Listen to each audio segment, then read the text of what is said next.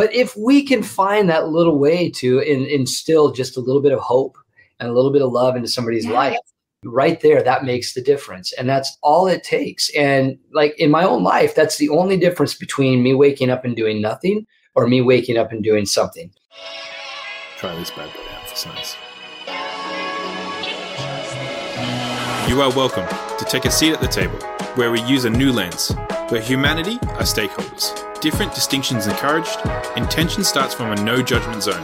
A certain age is not criteria, and where you become comfortable with the uncomfortable to facilitate a new conversation.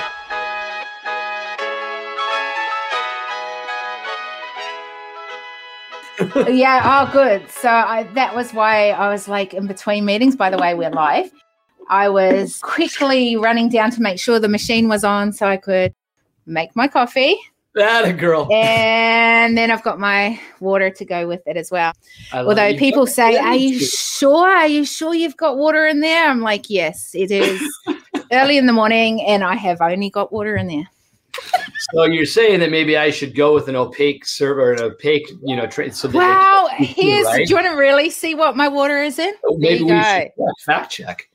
Because you know what? This is just being real on the decision table. This is what I normally drink my water out. I just think, this versus while I'm on here talking, Agree. I'm trying to be a lady. I'm trying to be a lady. Yes, I love it. What does it say on your bottle? Oh, it's make today count. Or make today count? Make today count. Yeah. I love it. But I love it because it means I can just track it really easily with two of them. Hey, can you see your comments? Because Nikhil just says hi to you. He doesn't want to talk to me, but he obviously wanted to say hi to you. So I cannot see them, but Nikhil, how you doing? So if you put comments up, you can actually see the comments at the same time. Not that sometimes nice. Sometimes we don't have a lot there, but sometimes we do. So welcome to the decision table today, Anne. This is really just where we have a conversation. We check out what we're drinking over there on the other side, make sure it's up to the scratch. And no, seriously, one of the things that I really realized was there's a lot of things that are out of our control. Right. But there are certain things that are in our hand that we can control, that we can help to shift the dial forward. And in my case, it's to shift the dial forward from problem to solution. I'm always looking, no matter what it is, no matter what I'm doing, how can I shift this from being a problem or creating a problem to then seeing how we can shift it closer to solution, if not bring the solution.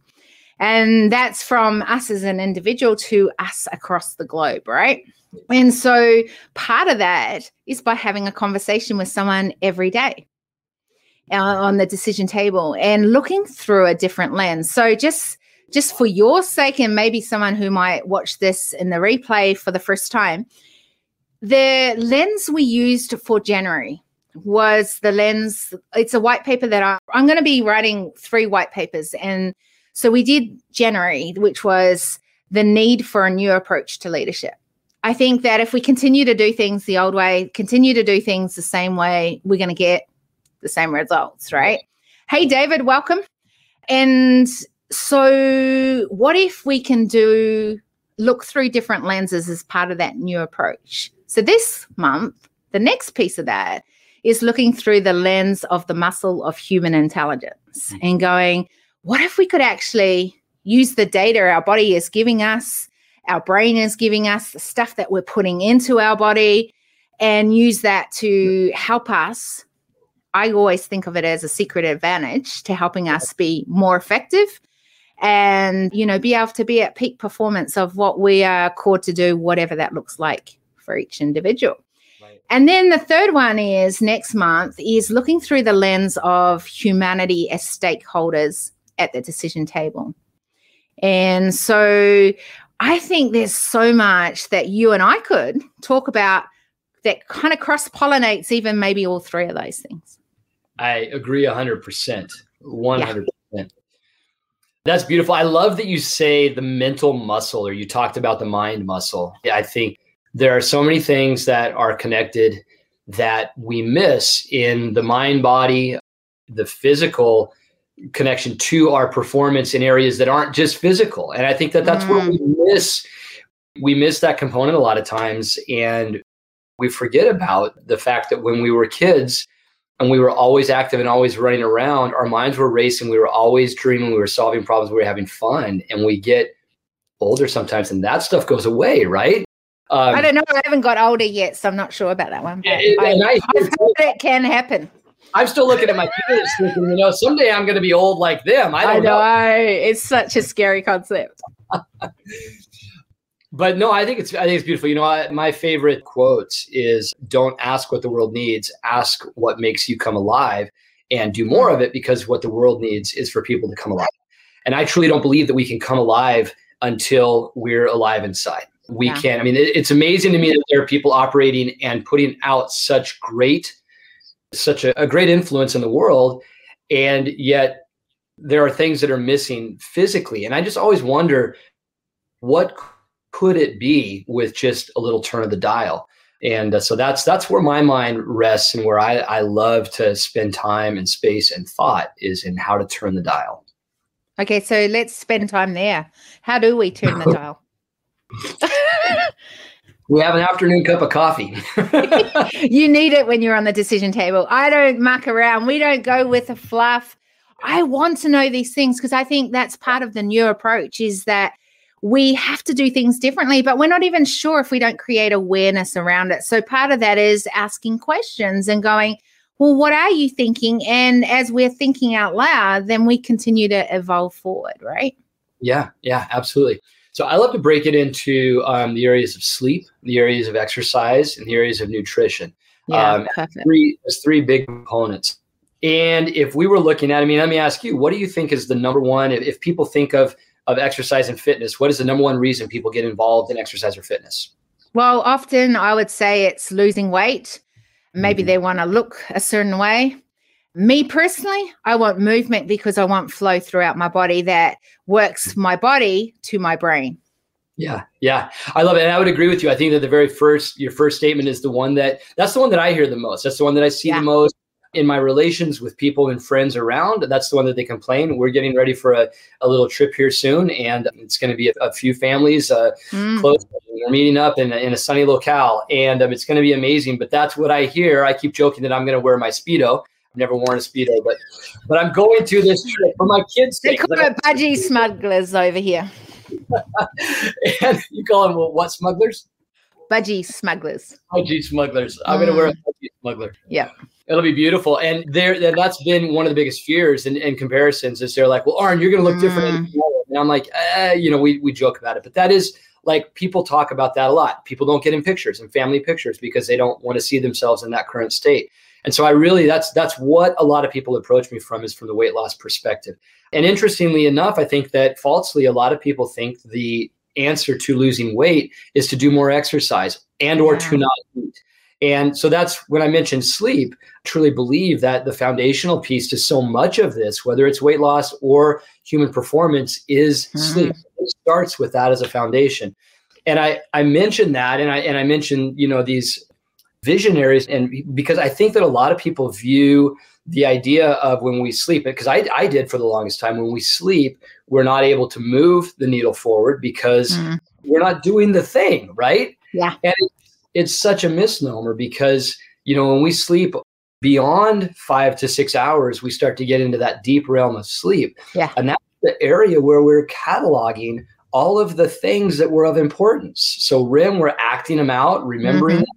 And then during that deep sleep, we're cataloging. And if we don't get to that point in our sleep cycle, and a lot of people sleep less than 5 hours a night, then we're shortchanging our abilities. And so you look at somebody that is performing really, really well, ultra performer at, say, 4 hours of sleep, 5 hours of sleep. I always wonder, what could it be if that improved, that increased? So that's one example of something that's so funny you mentioned that, because so these are really, by the way, really top pieces to looking at us as a whole, of being able to really exercise the muscle of human intelligence. I think that these are part of those things that help us to be more intelligent as humans. Yeah. And one of the things that I am absolutely, like, I look at my sleep tracking every night. I have an Oura ring and I track it. And I'm really strong on it. And so my husband as well, he tracks it. Now, here's the difference between the two of us. He gets depressed every morning because he looks at his tracking of his sleep, and he does everything. And I mean it, the blue blockers at night, right. the beautiful environment, the smells, the hot baths, the eye thing at night, sleeping, the sounds of whatever it is through those things. Like the binary. And yeah. So, for all the biohacking things. And he's always in the last few days, he's wearing like this little white box, which I've now learned is a TENS on to try and get us sleeping to a, deeper sleep and things like that. Like he is literally. Yeah. I mean, and he's fasting like everyone says, doing all those things because he's trying to hack his sleep. Yeah. And I will smash him out, and I don't do any of those things. And here's the thing that I've got. There are a few little tips that I believe and the strongest one is this. And I know because I track my sleep. I love data and I love being creative, and I try and mix those things together and figure out how can we smash this out. Okay. And here's the thing. When I am stressed, I will never sleep to the degree that I have and get those good scores like I have before. Yeah. When I am stressed, but I've got strategies that help me to put that stress in little pockets. In other words, I know that, yes, I've got lots of things to do. I know that, I want to get some, I know that's not running away because I'm going to sleep. I'm going to wake up to that. Sure. I've got a strategy that I now do. So at the beginning of the day, I go, what is it that I'm going to humanly achieve today? And then I make sure those are the things that I'm going to be doing today. Right. And then at nighttime, before I shut off after working, whatever time that is, by the way, I don't, it can be literally just before I go to sleep. So I know all those things that they tell you to, put that off. I've tried all of it. Right. But these are the things that I found that have worked. So it doesn't matter what time I finish my work. It matters how I finish my work. In other words, I ask that question at the night, what is it, did I humanly achieve today? And I always say humanly, and there's a reason to this. And maybe I only got 3 of those 4 things done. So there's still a major task to be done. And it was really kind of pressured, and I needed to get that done. Then I asked myself the question, is there anything else humanly possible I could do right now? Oh, actually, it's a good, I better message on now and do that. And then it's like, okay, cool. Now that I've done that, is there anything else humanly possible I could do before I shut off for the night and that this is the completion of it? Right. No, there's not. There's nothing else. And is it okay that I can put that on tomorrow and I'll just get back into it and go, yes, absolutely. Do you know when I give myself permission to sign off in the brain? Yes. My sleep measurements are so different. Yes.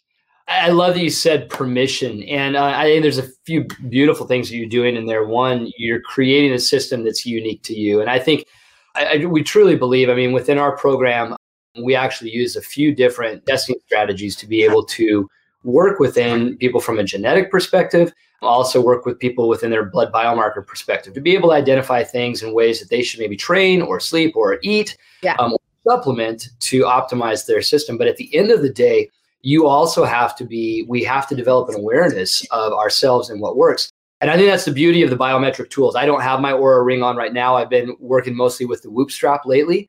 Oh, I've heard a lot about that. Why is that? Is there benefits to that? I like the Whoop. So for functional fitness and exercise, I like CrossFit. I like doing things with my hands. So I'm pulling up. I'm working with barbells. I ride a bike. And one of the things that I want is to be able to collect data while I'm exercising. And so with the Oura Ring, if I'm taking the Oura Ring off because I don't want to scratch it up because it's got this beautiful stealth matte finish, then it's not doing me any good, right? So where am I going to bend it, So I do. And I love both of them, but then they both offer an avenue for me to be able to also see client data, and that's really good too. The Whoop strap, just like the Oura, does not give any pings. There's no lights, signals, sounds. Yeah. It just collects in the background. And that's what I really wanted for this. I didn't want something that was connected to a watch. I feel like it's geared more towards optimizing physical performance, and it definitely aimed towards athletic pursuits. But two tremendous tools, and I'm really enjoying them. But what I noticed when I first started using it was that I was always, and I've always been the guy that if this is good, more is better. And, you know, I mean, I would go do a CrossFit workout and work out for an hour, and then I'd come home and go for a run. And then after that, and then I'd wake up the next day after 4.5 hours of sleep, and I would do it all again. And I just found over time that my body was failing. You know, you maybe collectively call it adrenal fatigue. I don't know, but it was the kind of thing that was not healthy. And my body was telling me this in a lot of ways. When I got the device, and all of a sudden I'm seeing the data that's flowing back to me, and it's, dude, you're in the red like all the time. Like, you need to figure this out and be good. It gave me permission from another source besides myself. In other words, I wasn't letting myself down when I said, I'm not going to do this workout today. Instead, I'm going to go for a hike, or I'm going to go for a walk, a week, and it's that ability to change. And so, you know, I'm 47, and I can honestly say right now that I'm within a gnat's hair of my fitness a year ago. And that's just because of focus. Beautiful. And so doing more with less time by listening to the body. And I love that. And that's why I love it. But I love what you're saying there, because that's about creating awareness. Now, I don't believe that everyone has this awareness. I work with medical people. I have across the board. 12 years ago, I was at the peak of my fitness. I was very into fitness. So I love this topic, you know, of movement and the physical and things like that. But I was at the peak, and I had a fall, and I severely tore a ligament, and then actually ended up getting what they call complex regional pain syndrome. And I lost the whole literally use of my hip down to my toe. And then I got other things that kind of, another condition on top of that as well, which is the old fibromyalgia one. But anyway, I was told at the 1 year mark I'd never walk again. And I love the fact when people say never, because I go, okay, they say never. So if it's not never, then it means it's possible. Now I've just got to find that pathway to figure out how to get to possible. And that's what I did. And, you know, now I'm at I'm walking unassistedly. I'm actually just done 2 5K walks. I'm about to do a 10K walk, you know, things like that. But so things like sleep and movement and tracking that has really helped me to be aware of where I'm tracking when something else is a variable into the situation, and then give the right information to the right specialists. And that was the only way. When I turned it around to that, was the only way that I was then moving to the next level, because I literally got told at every specialist, and I mean, these are top people in their fields. Yep. There's nothing we can do for you. We've never seen people beat it, especially the way that you are and what you've got. And I was like, okay, that's great. Awesome. Right. What if we could? And I became so aware of my tracking, my indicators, my measurements, and then going, so I don't know that piece, but I'm going to find out through that person, what is that piece that I need to do now? Yes. Yeah. Not everyone works like that.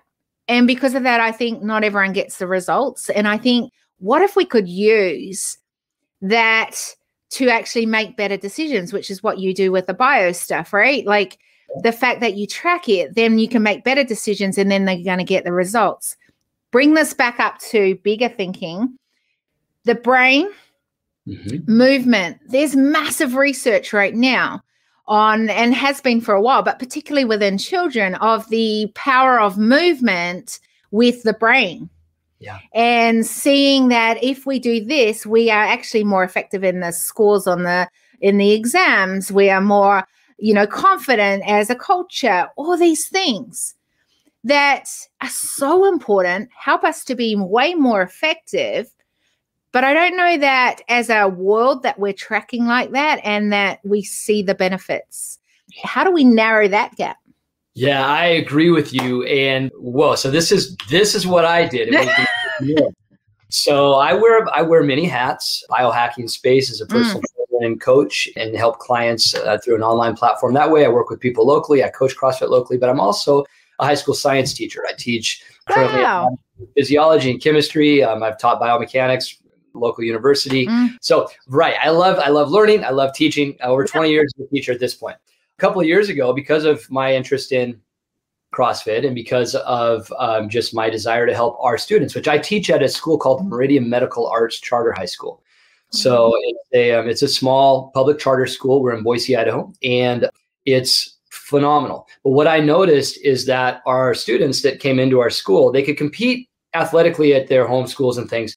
But most of them, by the time they got into the upper grades, juniors, seniors in high school, so 17, 18 years old, they had left their sports primarily because the rigor of our curriculum is so strong and their activity in our community is so strong. And in my mind, I'm thinking these are future healthcare professionals. These are doctors, surgeons. These are the people that we want to be sending the message. And they also had told us through so many words, hey, we want to be active, but how do we do it? And so we affiliated with CrossFit. I created a CrossFit affiliate, got a grant from CrossFit, the CrossFit Foundation, to outfit our school, train up some other teachers so that we could facilitate more students. And the goal is to have every kid in our school going through that. Now, the reason I say that is that, and I'm just using that company, that brand as an example. So I'm not saying that's the best for everybody, but it starts in those kind of movements. And it's different than just saying add PE to school. I mean, I think in the States, that's not the solution. And unfortunately, a lot of the times those classes are so big. And I mean, I could go way off on this, but please do. That's what this is for. I feel, and in the States, and remind me where you are residing right now. I'm in Sydney, Australia. In Australia. Okay. I was thinking somewhere in the Southern Hemisphere. That's good. So in the States, largely as our kiddos start to get into the age of playing sports, we move them into team sports like soccer, and that's the big one. It's cute. It's fun. The kids are running around, but ultimately the strong fish wins. The strong fish gets the food and gets stronger. And so, developmentally, like I love the idea of getting kids moving in more gymnastic-y stuff. And as we get older, I feel in physical education, a lot of times it centers around the games because I think that's what people think. It's a culture. Yeah. And what I've loved, I run a teens program outside of the schools, plus in schools. I love when parents come in and they're like, why are they smiling? They're working hard. Like, this isn't supposed to be fun. And I always make that joke. I'm like, this is supposed to be fun, but it's a different aptitude about exercise and fitness. And I truly believe in my heart that the best fitness is the one that you love and the one that you do. It's not one thing that I tell somebody that they're going to do and that's going to magically make them better. It's the thing that you love, that you fight for, and you find time to do it. And I really, truly believe that if we can find a way to instill that in our youth, we will go further. And so, I don't know, I kind of maybe got off topic, and I don't want to keep on ranting on that. No, please do. You're fine. This is off topic, is where we go. Cool. Because I think this is part of the evolving of it, right? Like, we don't have it all sorted out. We haven't got it figured. But the more that we question it, the more that we start seeing it as, like we know that the data shows us and helps us to create an awareness of where our body is at. Well, we've got to do the same in coming up with solutions at the table, going, oh, well, this is what I'm seeing here. This is what I'm seeing here. Now, how do we put those things together to actually have a solution at the table? Right. Well, okay, let's go there. Okay, good. Bring it on. My background with coaching, I was a volleyball coach. I was a varsity volleyball coach at a previous high school. I ran a local volleyball club. We had 12 teams within the club. I love volleyball. I met my wife through volleyball. I mean, that was a beautiful story. So you really love volleyball. I really love volleyball. Yeah. I mean, without it, we would never have met before we actually met like 15 years later. It was really weird. But with that said, what I noticed, and especially at the high school level, and again, this is in the States, because sports like that are within the schools, but I would have 100 kiddos come out for the freshman volleyball program. And by the time they were seniors, 4 years later, I would have typically at max 6 athletes that were on the team because of cuts. And I guarantee you every single one of those kids that were in that program at the beginning loved to play volleyball. But by the time it got to the end and the varsity level, they had either self-selected and realized they weren't going to make it into the varsity program, and or they may have gotten cut somewhere along the way. So they had this dream and it got pulled away from them. And that's okay. It's okay for us to have failure. It's okay for us to work. We learn from it, right? Heck yeah. Tom Brady, Michael Jordan. I mean, we move and we grow. But Kerry Murray, we all have had failure, right?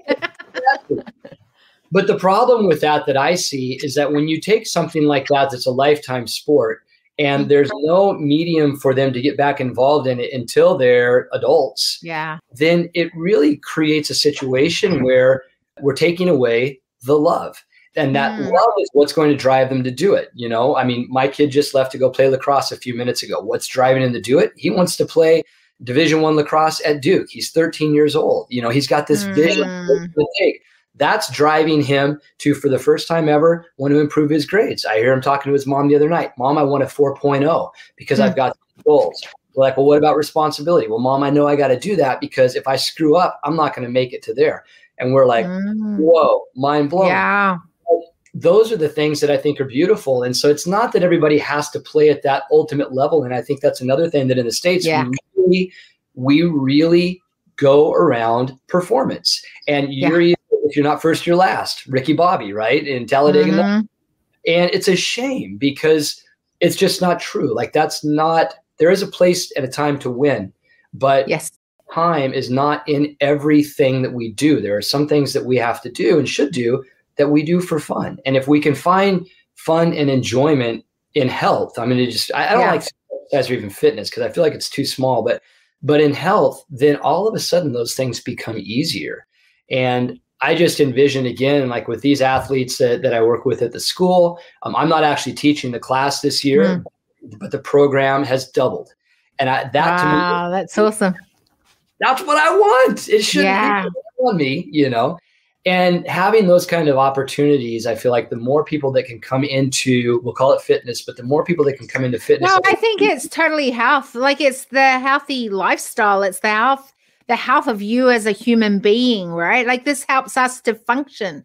I always talk about effortless flow. If we've got something, and I've seen this so much through my physical journey, as well as my mental journey of how much, in a lot of ways, it's a lot about my life of the extremes that I work with. I get to work and I learned a lot because it was the physical and the mental. And when you've got something not working on one side, it literally affects the other side. And then it can shut down here. And as you start getting this working, doesn't mean that this starts working. It's like this flow. And we need to get that flow throughout everything that we're doing. And I think part of that is around this whole concept that we turn up at work, we talk work.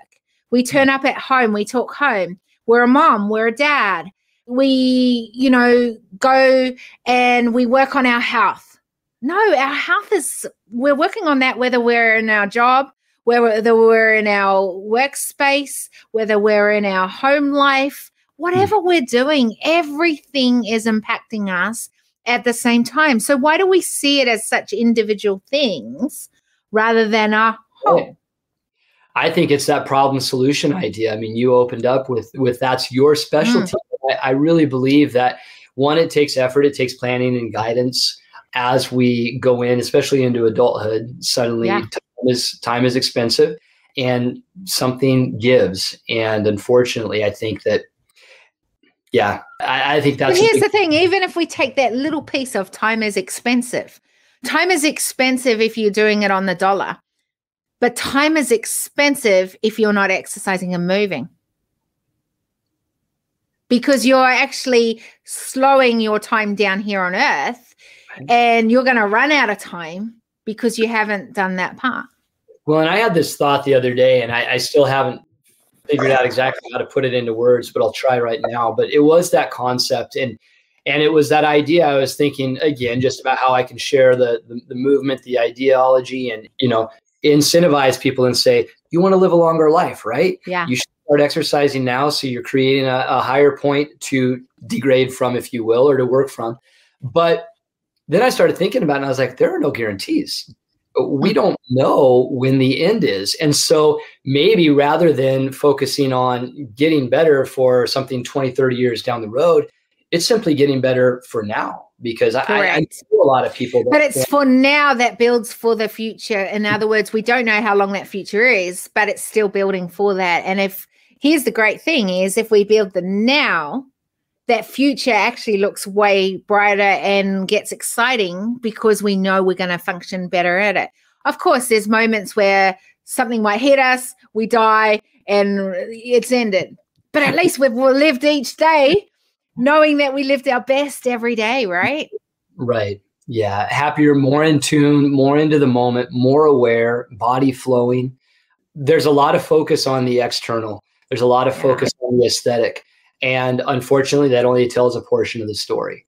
And, you've shared how you've overcome hardship of your hip and being able to move and to walk. And well, I lost the whole, I used to joke, because I spoke on stages, and I'd go, yes, I'm the one-legged and one chick, and it was a big joke, but it was because it was the elephant in the room, and they'd see me walking up on stage with a stick. So, and I would say, every time you hear the stick, every step is a woman that has determination. That's the next piece of growth to my next level. That's, and I would use it as part of my thing, because I actually lost the whole use of my arm as well, because what happens is that my body freaked out. And anytime something happened, I degloved my little pinky, severed the nerve, went and got an operation. I came out, I'd lost the whole use of my arm. So it's a pretty freak thing that my body decided to do. Yeah. By the way, I now write with both hands again, and I use that arm again, and it's not a problem. And I'm even got the boxing glove back on. So I'm pretty happy. I love that. What was the biggest, well, maybe there wasn't a one thing, but was there something that turned the tide? Like, they're telling you you're not going to have the use of your appendages again. You're not going to be able to walk again.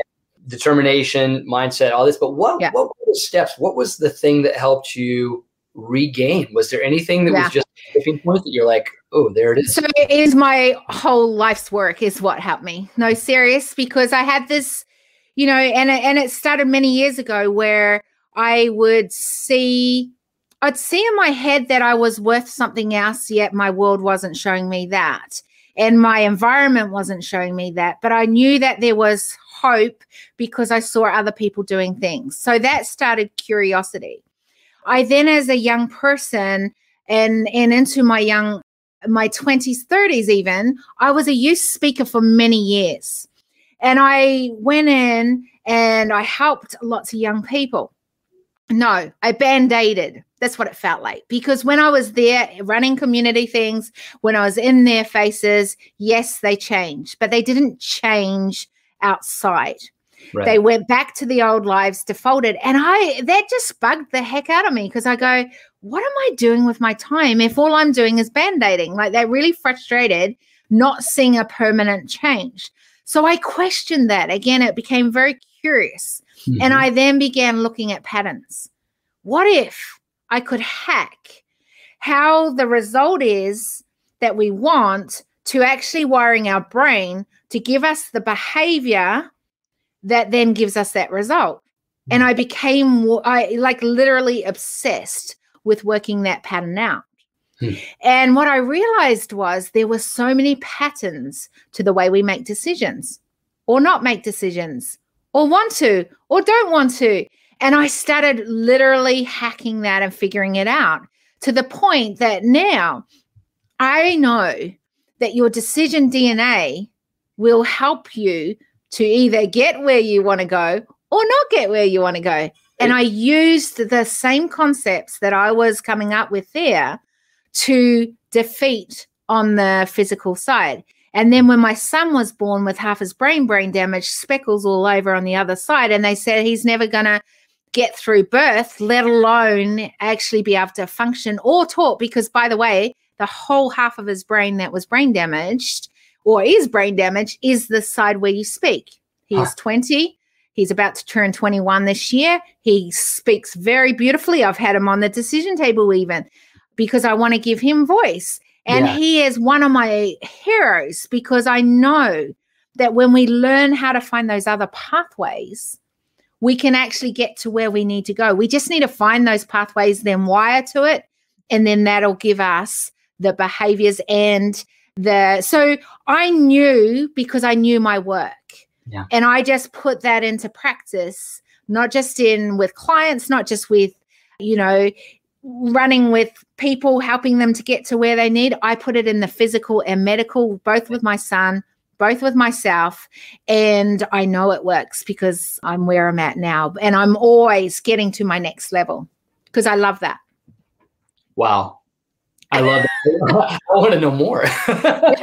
You can. But that's the fascination. And that's why I'm doing this on the decision table, because I think when so what is the answer to that? Is because I know how to use the muscle of human intelligence. We have data. We can gain data. Mm-hmm. We've got data within us. Sometimes that data is wired to the wrong thing. Right. So we have to shift that wiring to the right wiring. But here's the thing.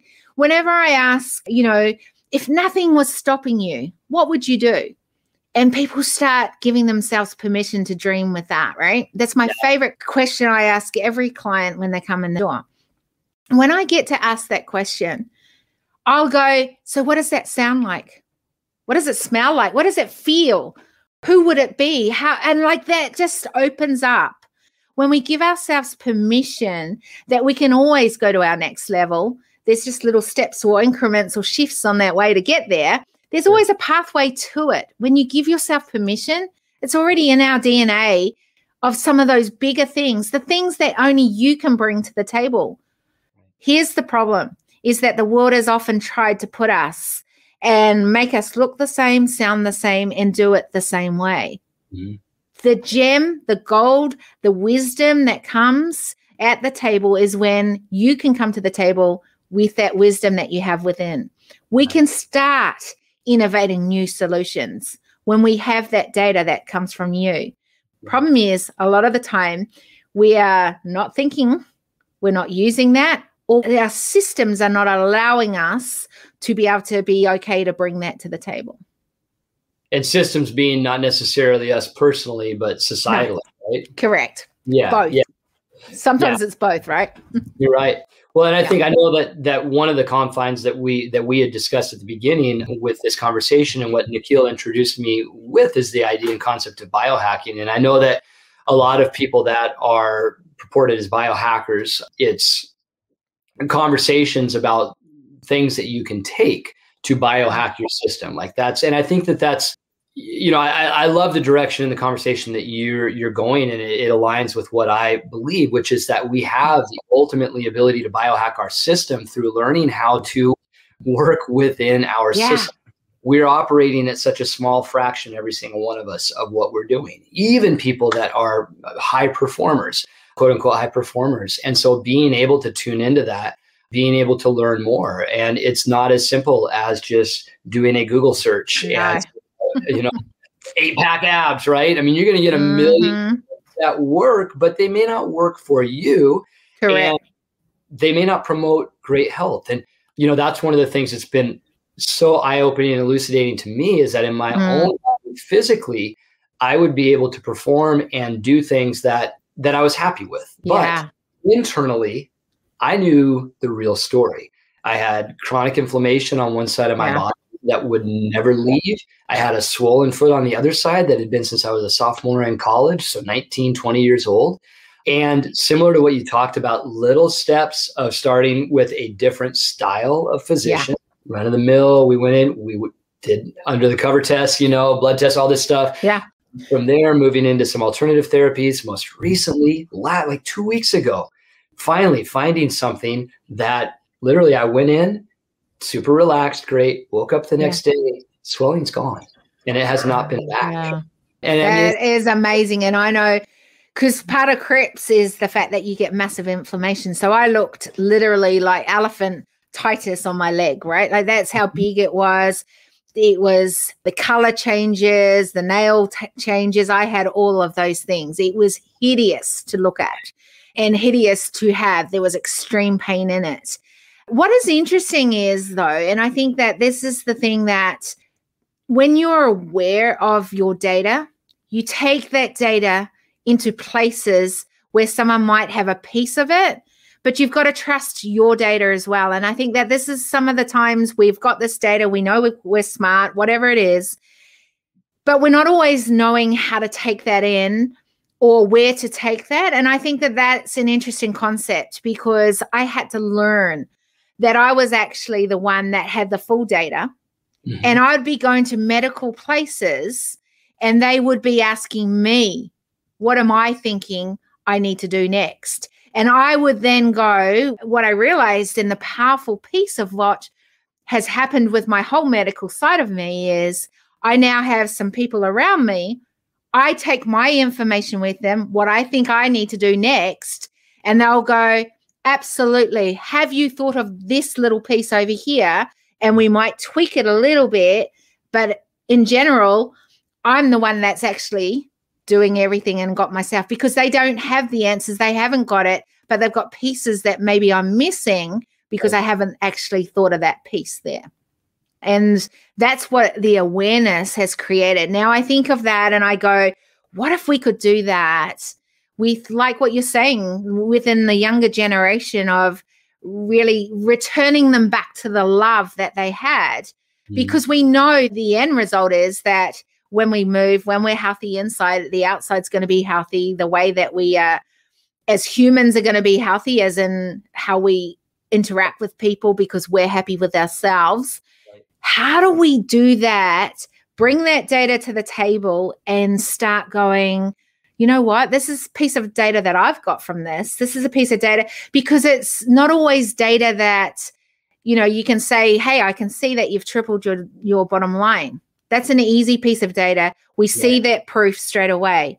This is not something that we see a proof straight away. Yet some of us who are in this sort of arena can understand it and know the benefits, and we can't get that data out quick enough for you to have the proof that maybe we need as we continue to evolve and do it differently. Yeah. Boy. Awareness is the key, and teaching that, though, is there are social stigmas in place. I had an interest. I would work with my top players with a local sports psychologist, and he did some Ericksonian hypnosis. I mean, it was great stuff. They loved it. Permission from all the parents. Everything was great. Yeah. I'm like, this is amazing. Second year, I'm like, we're going to do this for the whole program. And so we just did like a big thing in the gym. Everybody was there. And not 24 hours later, the local most sensationalistic news company in the Valley had been called. I'm sitting in the principal's office with the athletic director from my school, the district athletic director, an attorney. And I'm like, what's going on? And, you know, they all kind of chuckled and it went away. But it's those kind of feelings. I was talking yesterday to a group in class about breathing because of test anxiety. Yeah. And so one thing I've noticed with wearing a mask personally is I'm breathing more shallowly and I'm breathing off the top. Well, it stresses me, and like it brought back claustrophobia, which I had to deal with as a young person. Okay. And so I think there's a lot of reasons why. And it's sitting more often because we're at screens. And so everything's compressed. And so I was just indicating to them, I'm like, let's put our hands on our stomach. Let's feel some breath, practice some belly breathing. But I'm very cautious with how I describe it, because if you use certain terms, even if it's something like that, there are people that, and so I don't know how you make that connection, because it physiologically, like, this is beneficial. Like, we know this is beneficial. It's not tied to anything. Spiritual or mystic or anything. It's just like, I mean, it is, but I know what you're saying though. Yeah. And I think this is the conversation that I'm seeing a lot of, that like yourself, there's this amazing, like, you can see some solutions to bring to the table, yet our system is not creating the opportunity for us to bring it. In fact, in a lot of ways, it's widening that gap from us bringing these as solutions, because it's not maybe acceptable, or it's not the way that we've done it, or this is not how, people are comfortable with, as a 99% are all agreeing, but that 1% still don't. How do we bring that? And one of the things that has come out of these conversations, and I think is I believe hope for this. And that is that I think that as a tribe of us who are now wanting to think and know that there needs to be a change and even have some ideas of how that can be, that we begin to be more of a collective. I think that there is this very much isolation. I started writing about it massively before the pandemic hit the world. For a year and a half, I was traveling nonstop as a nomadic CEO with my kids and my husband. And, you know, that was the thing that I found as the biggest insight of my travels was there was this, I called it an epidemic in amongst leadership. And then I changed that and crossed that out and said humanity, because I saw it everywhere. Mm-hmm. And that was isolation in our culture. And I think that this is part of the issue is there are many awesome humans wanting to see change, mm-hmm. having some concept of how that could actually happen for us to narrow that gap from the problem to solution. Mm-hmm. But we're not creating those spots where we're coming together and as a collective to help. Hey, what are you thinking? How could we do this? Because I think that's the problem, is that we can't do it as individuals anymore. Do you think, so one thing, I guess, two thoughts on that. One, you know, we live in a time that, I mean, it's amazing in so many different regards right now. So many regards. Yeah. But the connectedness and the ability that every individual has to make an impact in the world, I feel is greater now than it ever has been in our life, in the history of humanity. The fact that you have multiple platforms that are geared towards different generations, and the ability for people to pontificate and share and consult and talk. Clubhouse has been amazing. I haven't been on a ton, but I mean, there's like really just neat ways for us to connect, commune, things that you're talking about. The, oh my gosh, what was the other one? What was the other one? Get another sip of coffee. Anyway, that's exciting. That's exciting. But the other side of it, what was that?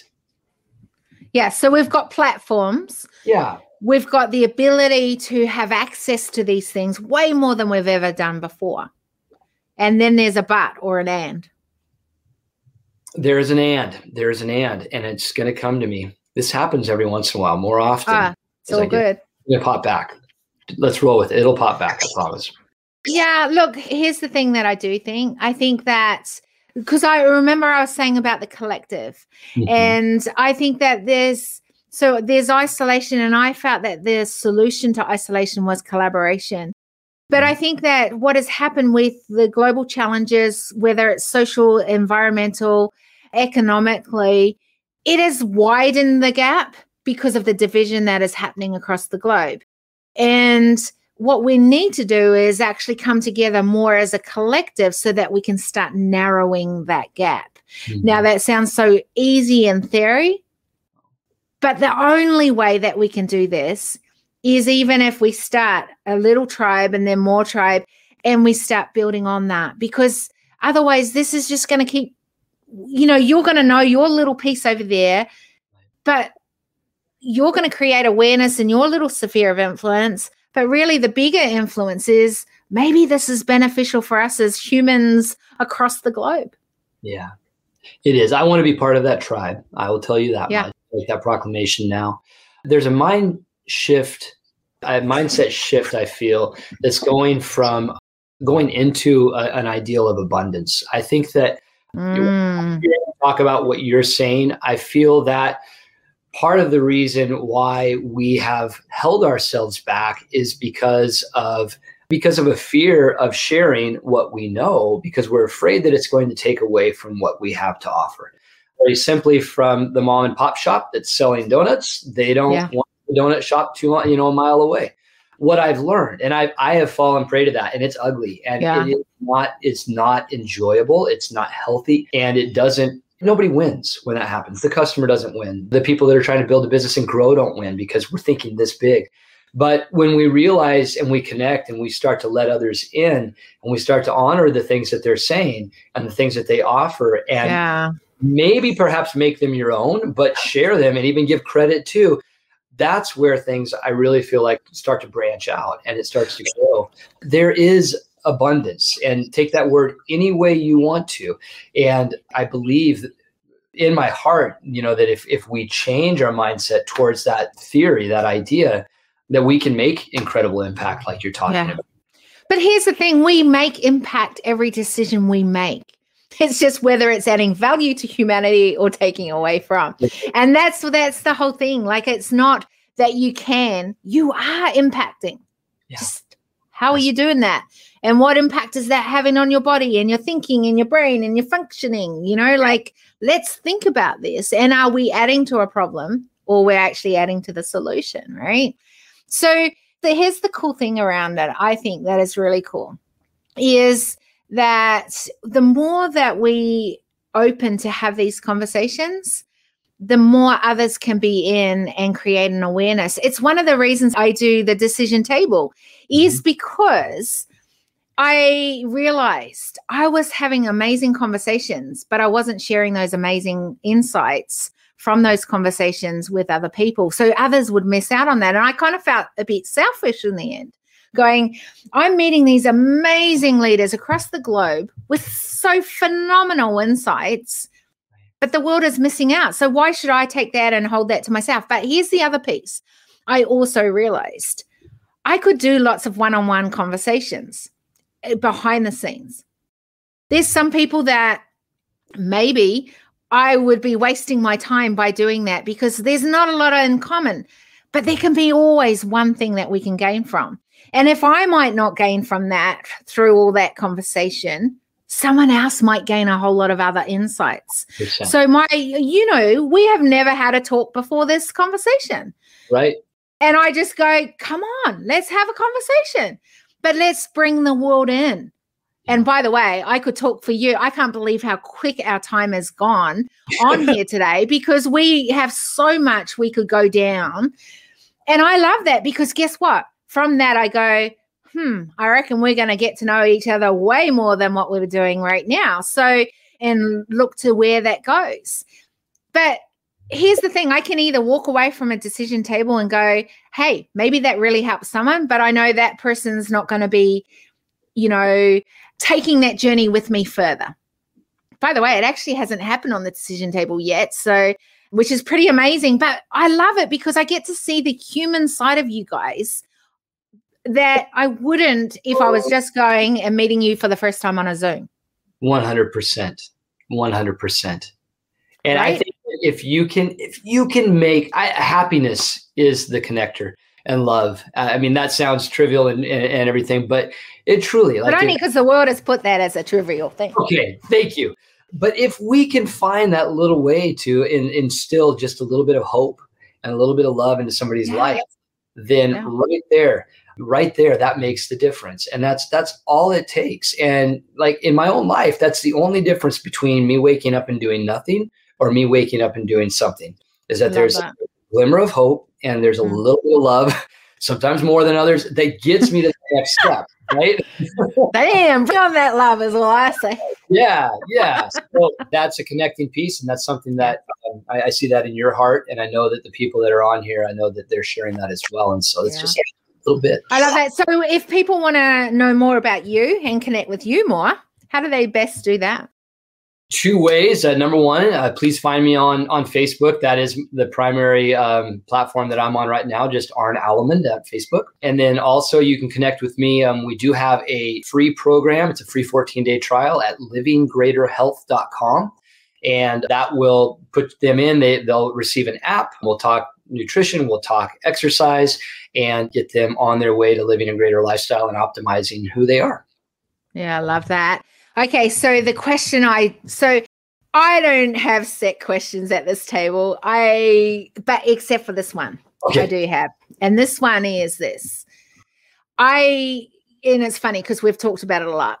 I really believe that the first step is for us to create awareness. And that's what we've done today. We've gone, through so many layers of different things. And I just love it.